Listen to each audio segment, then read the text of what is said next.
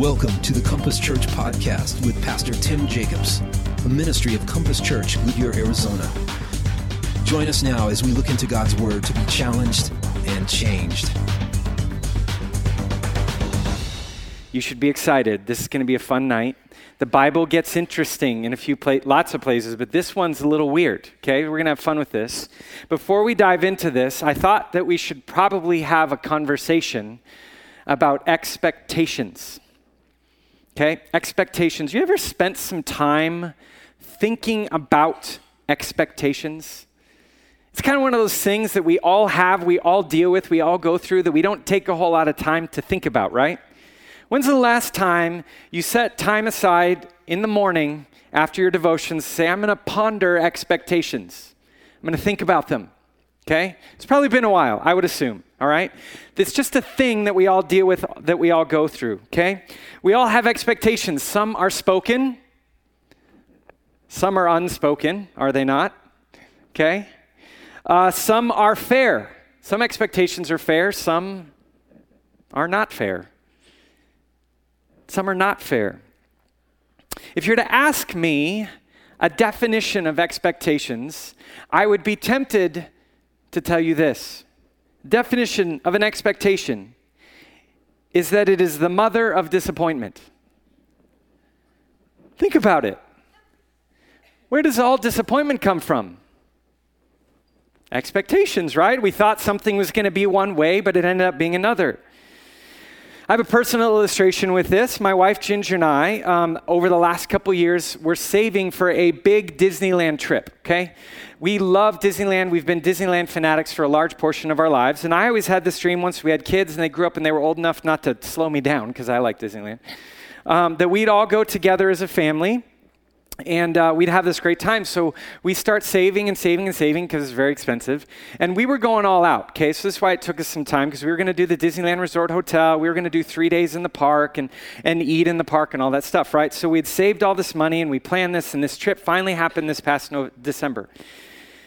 The interesting thing about that trip was that my dreams and expectations were through the roof, because this was Disneyland, right? I love Disneyland, right? I just love it. Everything about it. So I built these dreams and I built these expectations. I was going with my favorite people. My kids were old enough. It was going to be this great time. And you know what my expectations failed to remember? Lines. Didn't remember those in the dreams and the stories. I didn't remember the fact that at 2 o'clock in the afternoon, you're exhausted and you're only halfway done with the day because you have to walk everywhere and you're racing everyone to the different places because you want to get in line before them, or at least I am, and you're dragging your kids behind you. Dad, this isn't fun. My expectations didn't recall that my kids would probably fight. That was a downer. My expectations certainly didn't remember the actual prices of the meals that we'd be eating in Disneyland. Now, truth be told, this was an amazing trip. We had amazing memories, but my expectations were so high that, frankly, there was no way that this trip was not going to disappoint me in some way or another. And this is how expectations work, right? We have an idea of the way things should be or the way they will be in our minds. And when it doesn't turn out that way, when our expectations are not met, at the very least we're disappointed and we can potentially get quite angry and frustrated. How many of you married couples just had one of your spouse nudge you, right? That's us. The only thing worse than expectations are unspoken expectations. And we find those a lot in relationships, and they're hard to deal with. Ladies, we say things like, well, he should just know to do the dishes. Well, he should just know that he should pursue me romantically today. He should just know exactly what I'm thinking. Those are our expectations, right? Guys, I'm joking, maybe. I don't know. I'm not really a lady. Guys, we have expectations too, and I meet with a lot of married couples and help them work through marital problems, and I've learned that generally speaking, gentlemen, our expectations tend to be more selfish than ladies. Their expectations are often hopeful that their husband will wake up and notice and do nice things, and our expectations are selfish. Either way, and I say this mostly jokingly, but either way, our expectations are powerful. And when our expectations are not met, it's difficult to avoid disappointment. Now, what about our expectations with God? What about those? Has God ever done something the complete opposite of what you expected him to do? And how did you process that? Was it difficult for you to understand? Was it disappointing? And how did you respond? And that is the perfect transition into Joshua chapter 6.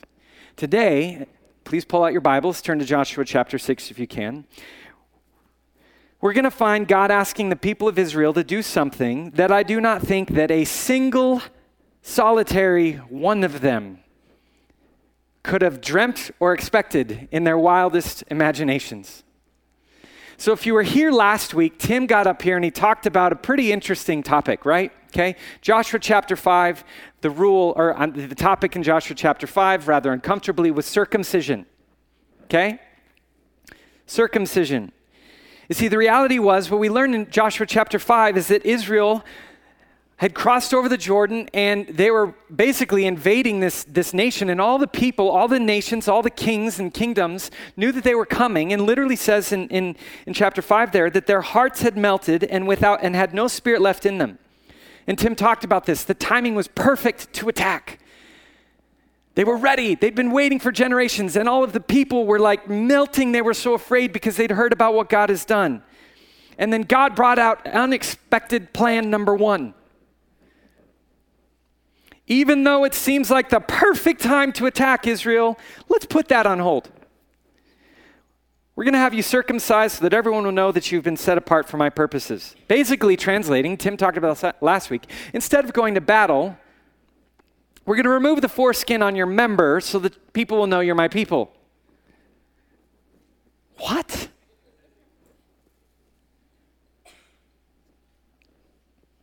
But as we learned last week, the people obeyed, and Israel was doing what the generation before was unwilling to do in Moses' time. They were willing to trust God completely, no matter what. And what happened? They got circumcised. Now, I thought right now would be a great time, because I like emojis, that I just insert how my mind would process this command from the Lord if I was one of the Israelites, okay? So we should have this up on the screen. I've got one missing. I don't know why it disappeared. So there's this, and then the tear, and then there's supposed to be a vomit emoji right in between there. And then because hopefully I'd be asleep when it happened. I just thought you'd like to see how I thought I'd process with emojis. Just a little side note. I digress. But right now, as we approach Joshua 6, we've moved past the circumcision. We can see that Israel is now probably healed, right? So they were supposed to wait until they're healed. Why? Well, because they had surgery, okay? And you can't fight when you're like that, okay? So they're healed. And now that they're healing, I want you to join me in imagining how the Israel warriors are starting to get restless. They're going, okay, here we go. They're looking at their sword for the first time in a little while, going, all right, I should pick that up, and maybe it's just like this for a while, and now maybe then they start moving their feet, and they're starting to practice because the battle's about to happen, right? I imagine soldiers thinking, we've got to get ready, it's coming. And a new expectation would develop, and it's this: surely now that we're healed and we can fight, God would set us free to capture Jericho, right? There's their expectation. You would imagine this is a pretty simple expectation, right? We did what God said. The time is right. We got our swords. The people's hearts are still melted. Let's go get them. This is what God's going to want, right? And that leads us, rather ironically, to the question of the day.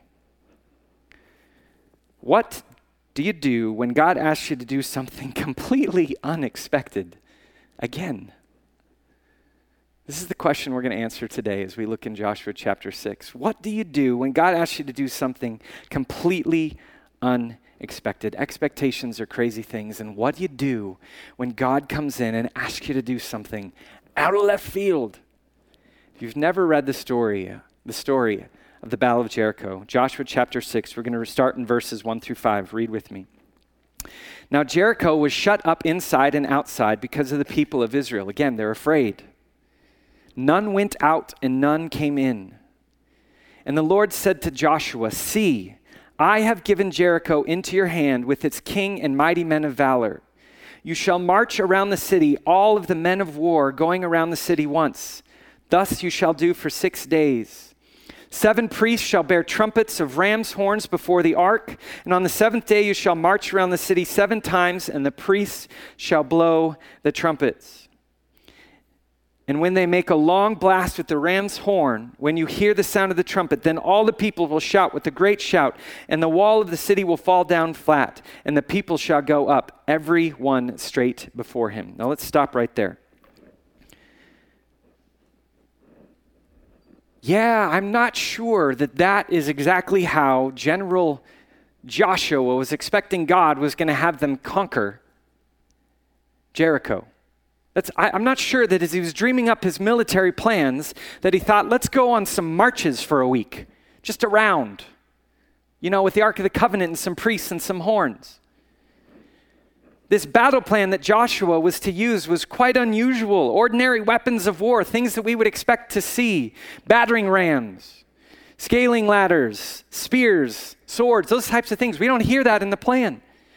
Rather, Joshua and his armed men are going to march around the city once a day for 6 days, and then on the 7th day, they're going to do it 7 times. They're going to blow some trumpets, and they're going to shout, and all of a sudden the walls are going to come down. That is not a normal battle plan. Are you with me on this? You think, here's what we should do, and then God goes, no, we're going this way. We're going to do something different. Totally unexpected. First thing we need to realize here is that these trumpets, these ram's horns, the weirdness of what God is asking, in battle time, in times of war in this day, you grabbed silver horns, and those were war horns. Those were the appropriate horns if you're about to attack someone. Ram's horns were largely Jubilee horns. They were used to celebrate and worship and honor God. It was weird that God wanted them to use ram's horns. They're like, wait, you sure he said rams? It doesn't make sense. These are like, yay, let's worship God horns, not, oh, we're coming to kill you horns. That's not what we expected to do. Then there's a front, not the horns, there's a front guard, so all of the warriors are supposed to be in the front, and then there's the 7 priests, the 7 ram's horns, the Ark of the Covenant in the middle, and then the rear guard. Now, all of those people are supposed to march around the city once a day for 6 days. One time, God. Are we trying to intimidate? I mean, because really just one march and we're going to bed? Like, that doesn't feel like war to me. And then on the 7th day, you do it all again, but this time you do it 7 times, and then you blow the horns and shout. And you almost hear Joshua going, did I get that right, God? Were those the instructions? And God's like, yeah, Joshua.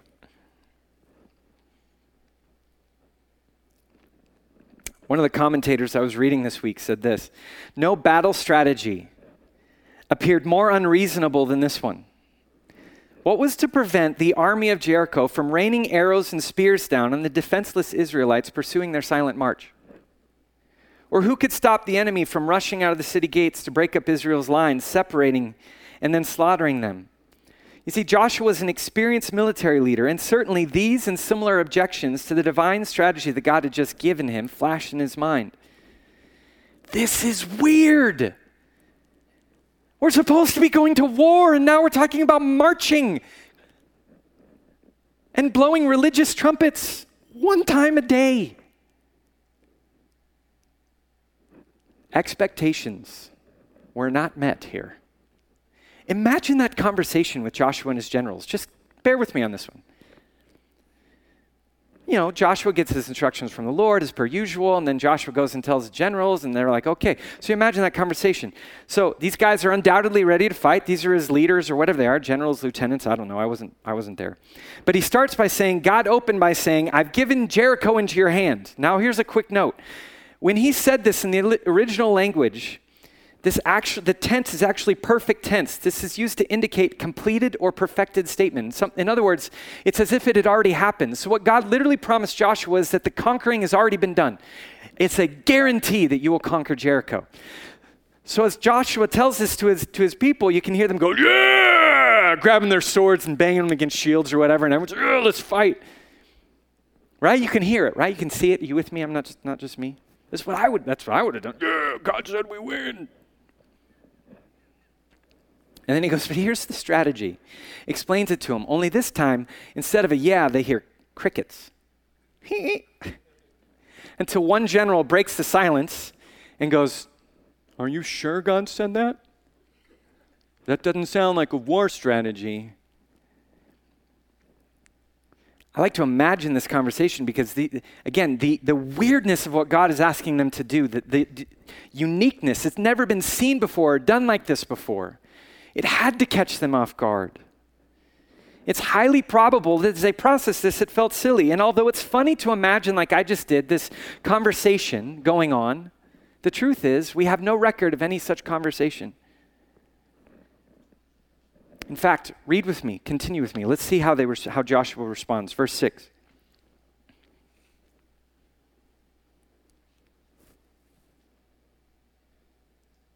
I'm sorry, I totally spaced on something. I didn't tell you the point. It's been up here. Have we put that up there yet? Here's the first thing I want to learn. I gave you all this stuff without ever telling you what it was. When God asks you to do something unexpected, the first thing you do, we saw in verse 1-5 here, is that you listen carefully. Because initially, it may not make sense to you. Did we see Joshua interrupt God? Did we see Joshua ask questions? No, we don't. We see Joshua listen. Now let's keep reading. Starting in verse 6. So Joshua, the son of Nun, called the priests and said to them, "Take up the ark of the covenant and let 7 priests bear 7 trumpets of ram's horns before the ark of the Lord." And he said to the people, "Go forward, march around the city, and let armed men pass before the ark of the Lord." Stop right there. This leads us to our next point. What do you do when God asks you to do something completely unexpected? Number 2, don't think too much about it. Just do it. You do not see Joshua stop. You do not see Joshua ask questions. You do not see him bicker or wonder or say, "You got the wrong guy, God." You see Joshua in the next sentence go and give commands for his people and the priests to do exactly what God told him to do. In fact, Joshua is doing something here that Moses, his mentor, didn't even do. You see, Moses had the situation in Exodus chapter 3 with the burning bush. We may remember that, right? Where take off your sandals, or this is holy ground, and God speaks to him through this burning bush and says, "I want you to go to Egypt to rescue his people." And did Moses unquestioningly obey God? No, he had all kinds of questions. In fact, he said, "You got the wrong guy. They're not going to believe me." And God actually has to show miracles to Moses for Moses to finally feel comfortable to go and do what God asked him to do. Now we have Joshua just after, in chapter 5 here, just after he has this very similar situation where the captain of the army of the Lord comes and says, "Remove your feet for you're on holy ground." There's a very similar thing. It reckons back to what happened with Moses in the burning bush. And then he gives Joshua this crazy, weird command. And what does Joshua do? He obeys unquestioningly. No doubts, no questions, no wonders, no what ifs, no will they. He just does it. He doesn't even seem to think too much about it. Joshua goes. God said so, I'm going to obey. Ladies and gentlemen, we talk about expectations. God is going to bring us things in our lives. Things are going to happen. He's going to call us to do things, and we're not going to know what to do with them. What we see right here is that Joshua listened, number 1, very well, and number 2, he just obeyed. Simply and quickly.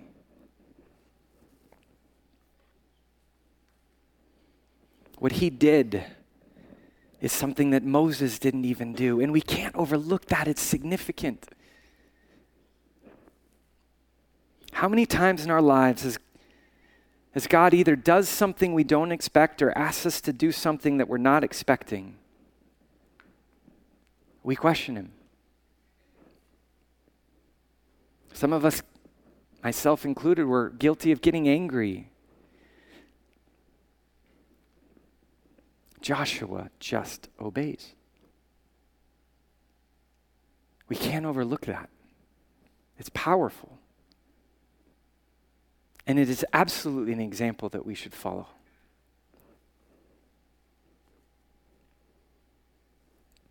What to do when God asks you to do something completely unexpected. Number 2, don't think too much. Just do it. Let's continue. Joshua 6, verses 8 through 11. And just as Joshua had commanded the people, the 7 priests bearing the 7 trumpets of ram's horns before the Lord went forward, blowing the trumpets, with the ark of the covenant of the Lord following them.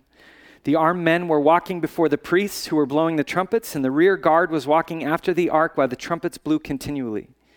But Joshua commanded the people, "You shall not shout or make your voice heard, neither shall any word go out of your mouth until the day I tell you to shout.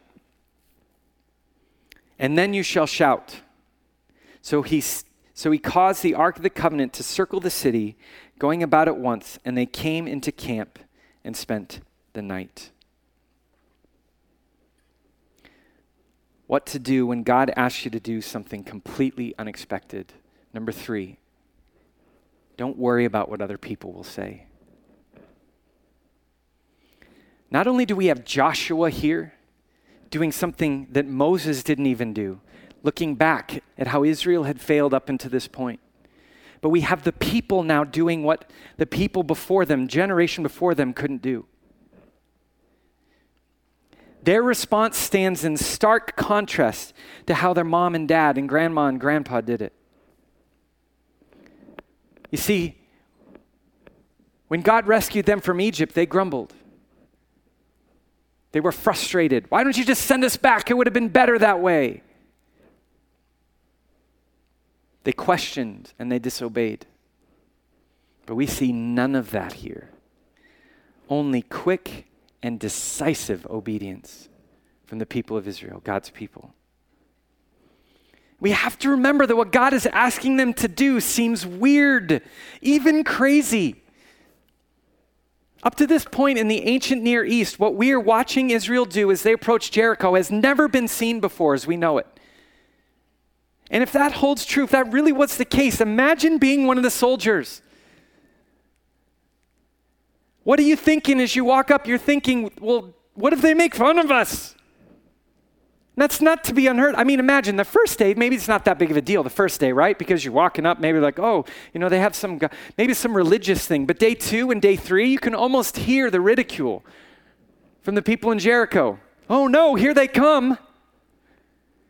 They came to sing their songs and blow their horns again. Woo!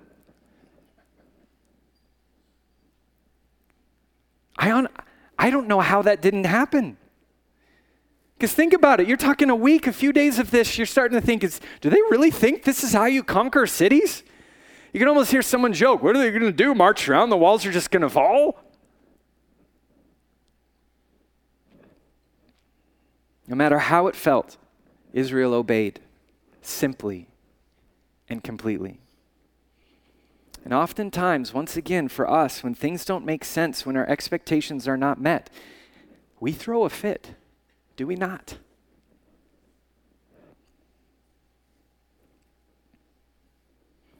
I have illustrations I could share about my own fits. What do we do when God asks us to do something completely unexpected? Don't worry about what other people will say. Don't worry about what other people will say. Take a play out of Israel here. This is the first time really in generations that we've seen them truly, wonderfully obey. Without question, without concern for ridicule.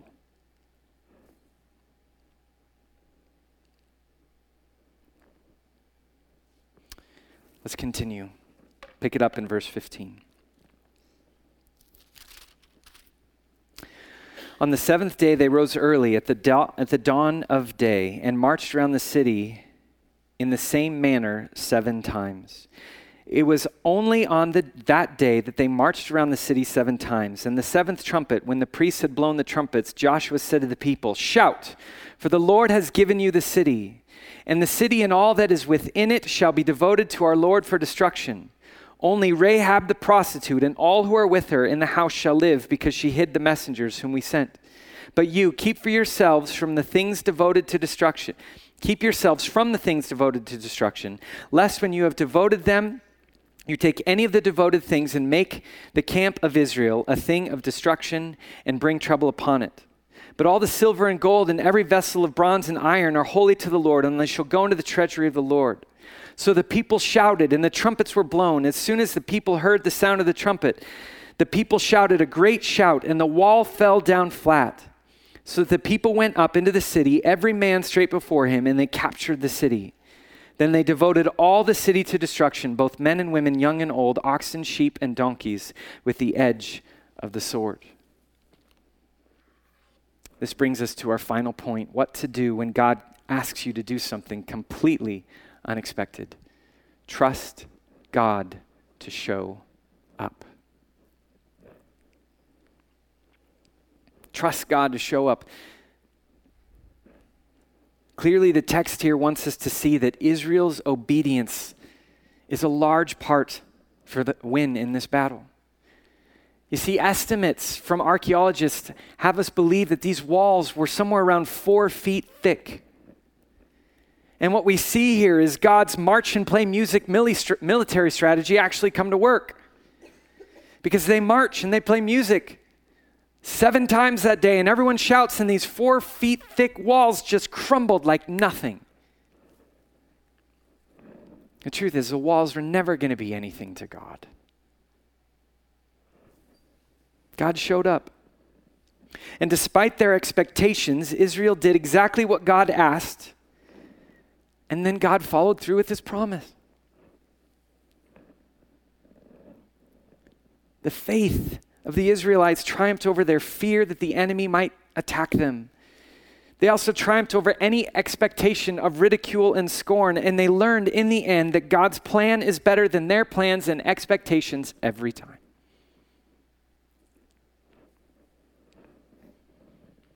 God showed up. God showed up. You know, there really is one question left.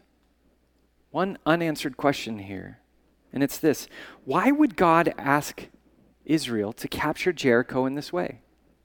Why not just let them fight? Like they expected, like the enemy expected. Why not just let them do it the way that everyone thought they would? As we look back at this whole event, we see one very honest and specific reality, and that is this: that the city was overthrown by God's power because of Israel's obedience and not by military might. And why is that significant? I think it's significant because I believe that God wanted everyone to know that he was the reason that Jericho fell, and that was his plan all along. God got the glory, not the people. God got the glory. He got the first fruits of conquering Canaan. The gold and the silver was put in his treasury, the first fruits, just like a tithe, we see that. But then he gets the glory. God is the reason this happened. And when God is glorified, ladies and gentlemen, everybody wins. In fact, I think that's the big idea to this whole text, this whole message. When God gets the glorified, when God gets the glory, everyone wins. There is always a blessing when we trust and obey God. I want you to look at that. There is always a blessing when we trust and obey God. Because when he gets the glory, and when he gets the glory, everyone wins. There's always blessing when we trust and obey God. That's the whole message.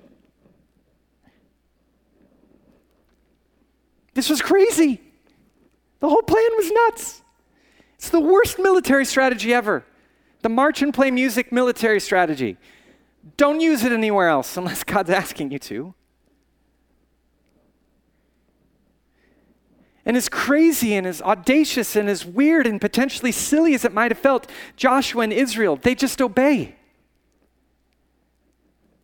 And if it's true that there's always blessing when we trust and obey God, then we should be able to see blessing for people in this passage, right? The passage should back this up. Well, it just so happens that it does. So who is blessed in Joshua 6? And this is where it's going to start to come home for us. What does this mean for me?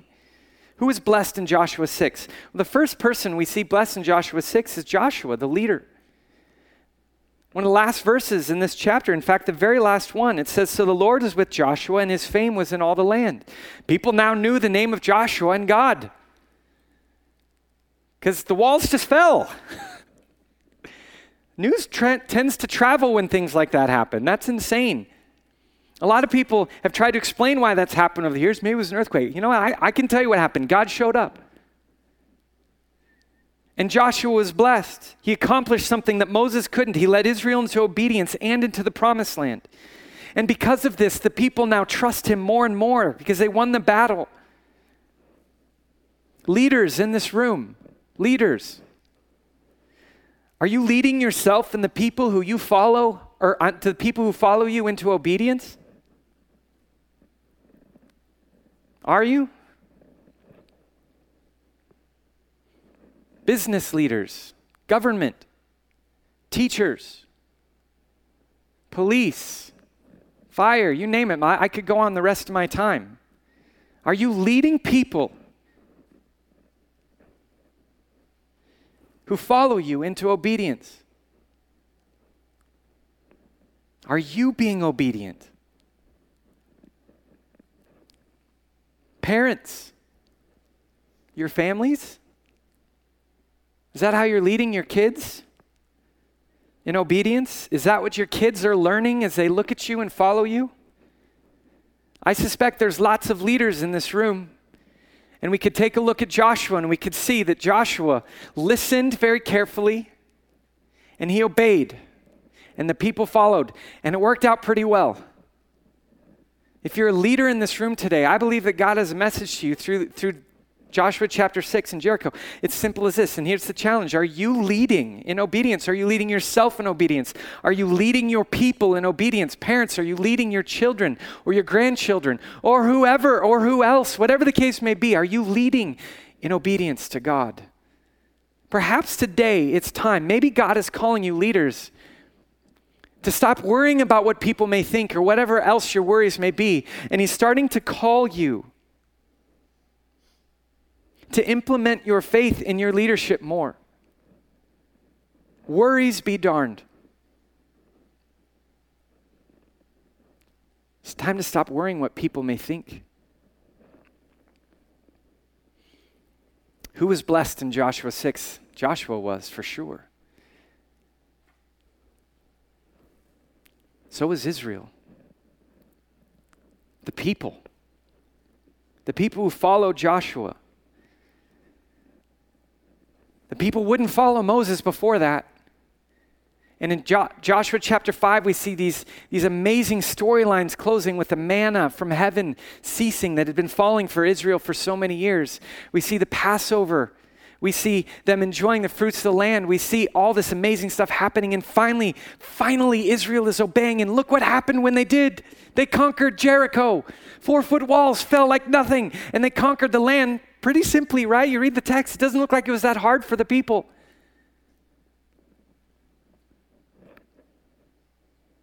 They obeyed. I cannot tell you how many times in my career as a pastor that I've heard something like this. What if God asks me to blank? What if he asks me to do this thing, Mike? I don't know if I could do that. Fill in the blank for yourself. What if God doesn't give me I've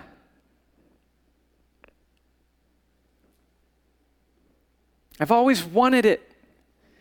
What if following him, he has something different for me? Fill in the blank for yourself.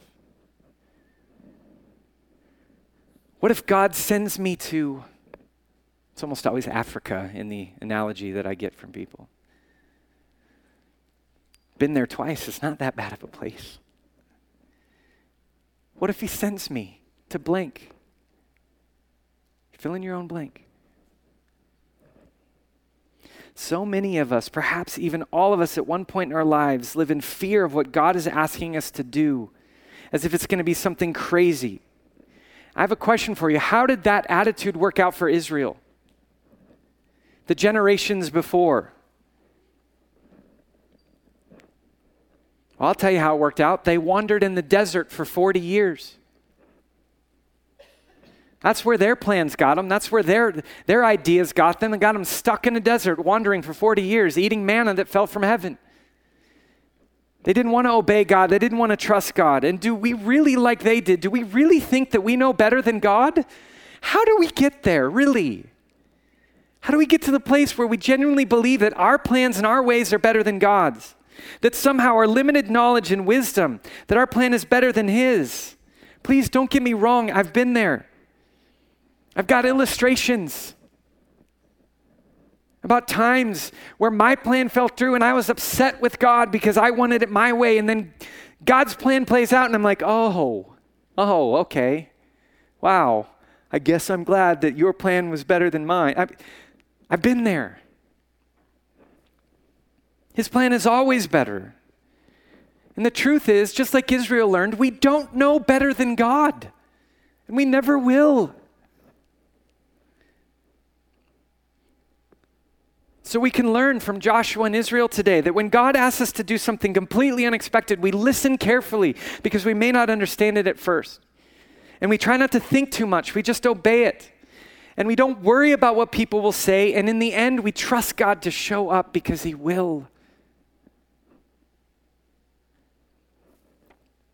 The big idea, there's always blessing when we trust and obey God. Maybe some of you in this room have not been trusting and obeying God with just the one thing you've wanted to hold on to. And I have a question for you. Does it really feel like recently you haven't been in the desert?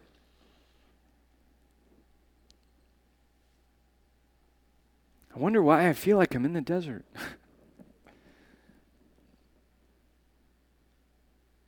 What is God calling you to trust him with today? Some of us simply need to let go of our expectations and plans, and we need to trust God's plan. And perhaps right now, it's time for you this week to surrender your fear of the unknown and surrender your whole life to God, not most of it. And I suspect that there's some of you in this room tonight who you feel like I'm speaking right at you. That's not me, that's God. I think you should listen. Because it turned out pretty good for Israel.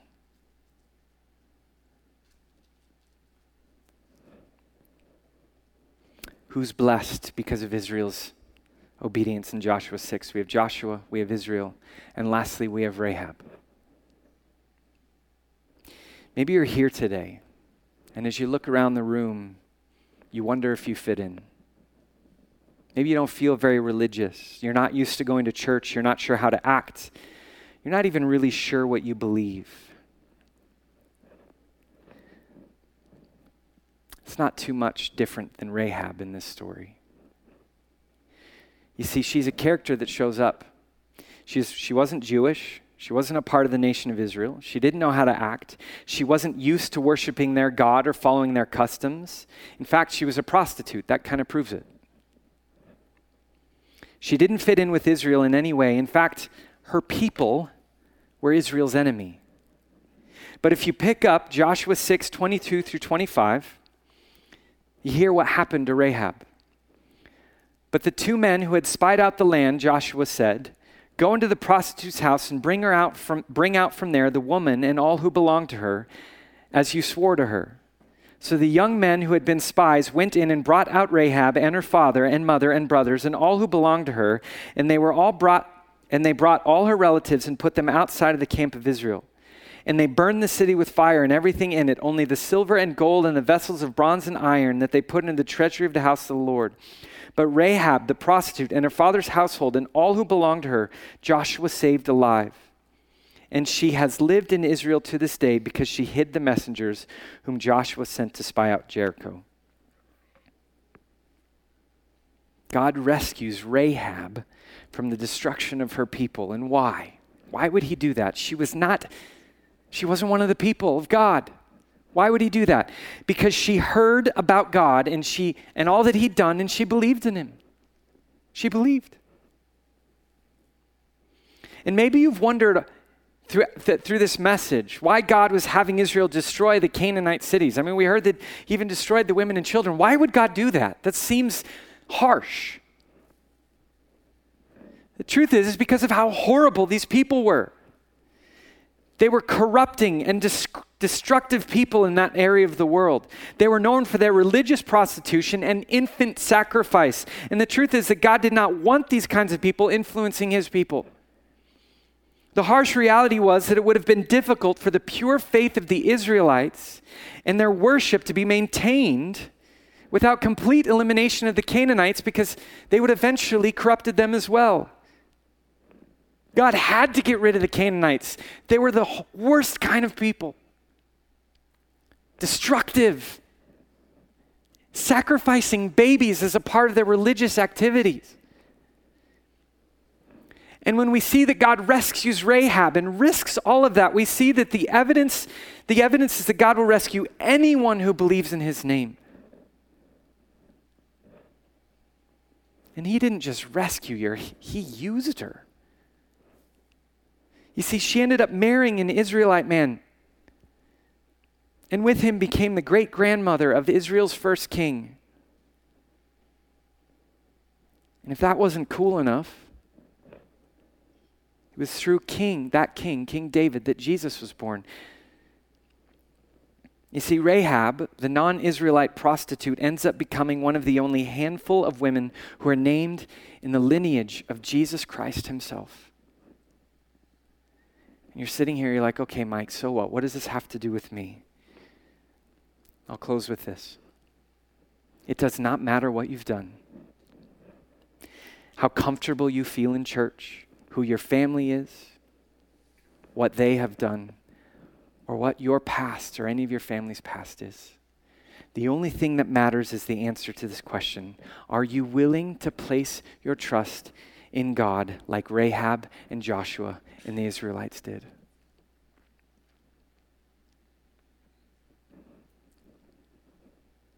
God will take anyone. You don't have to be perfect. You don't have to have this great history. You don't even have to be that good at being good. That's not the point. He loves you and wants you. And I believe the fact that you're here today is evidence of that, hearing this because this is God's heart for you. Through his son, Jesus Christ, God has made a way to rescue you from your past, your sin, your lineage, to make you his own. And not just to rescue you, but to use you in his world rescuing story. If you're not a believer here today, here's my challenge to you. Perhaps you've been avoiding God. Maybe you've felt his pursuit. Maybe you've never felt his pursuit. Maybe now is the first time you've even considered it. But here's my question for you. Would you give him your heart today?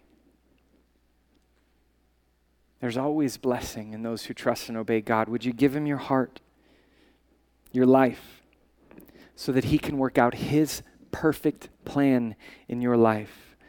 One that is immeasurably better than your own, and not just to rescue you. That plan is not just about rescuing you, it's about using you to be a part of the narrative where you rescue this broken world. There's always blessing in obedience. Would you give your heart to Jesus today? Leaders, would you trust him? Would you lead people in obedience? For the rest of us.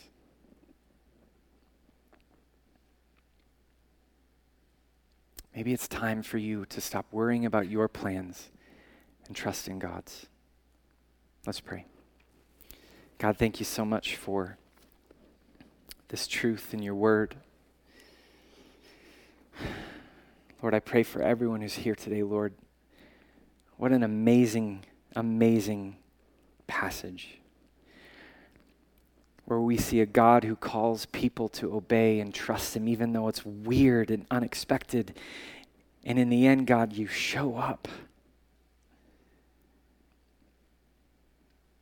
And there's insane blessing in that. The people are finally getting what you've always promised they could have in this land. And you're glorified in their obedience, God. It's a beautiful story. I pray right now, Lord, that as you are calling us to trust and obey you, God, that we would not walk out this door without a renewed commitment to following and trusting and obeying you and letting go of our own expectations and plans, because your way is better. Draw us to you right now, God, whether we've known you for a long time or whether you're calling us right now to know you for the first time. Help us to trust you and obey you. In Jesus' name, amen. Thanks for joining us today. Why not ask God to change your life so you can go and change your world for Him? To find out more about our church online, go to www.compasschurch.info, and we'll see you next time.